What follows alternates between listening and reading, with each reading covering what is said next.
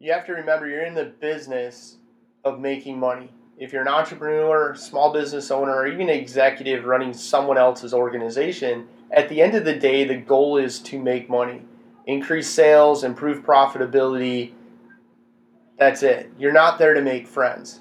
A great example of this is back when we had our brick and mortar business. At any given time, we had a dozen or more employees, handful of interns.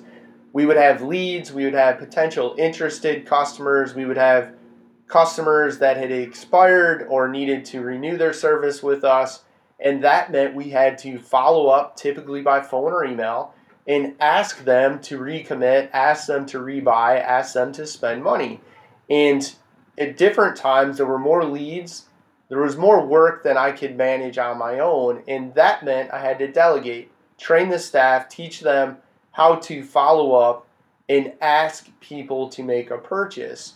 And one of the greatest reluctances by staff was, well, I don't want to upset anybody. Well, we're in the business of making money. We're not in the business to make friends. So if they ask you to not contact them again, then cool, take them off the list and let's not bug them. But if they haven't said that, it's okay to follow up. And here's why. You never know when someone's going to be in a position to make a purchase. It may just not be the right time for your goods or service.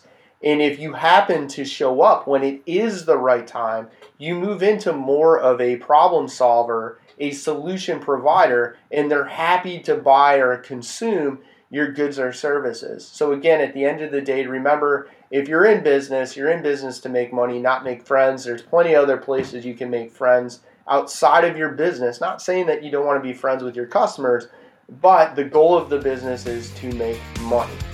Smallbusinesstogrow.com.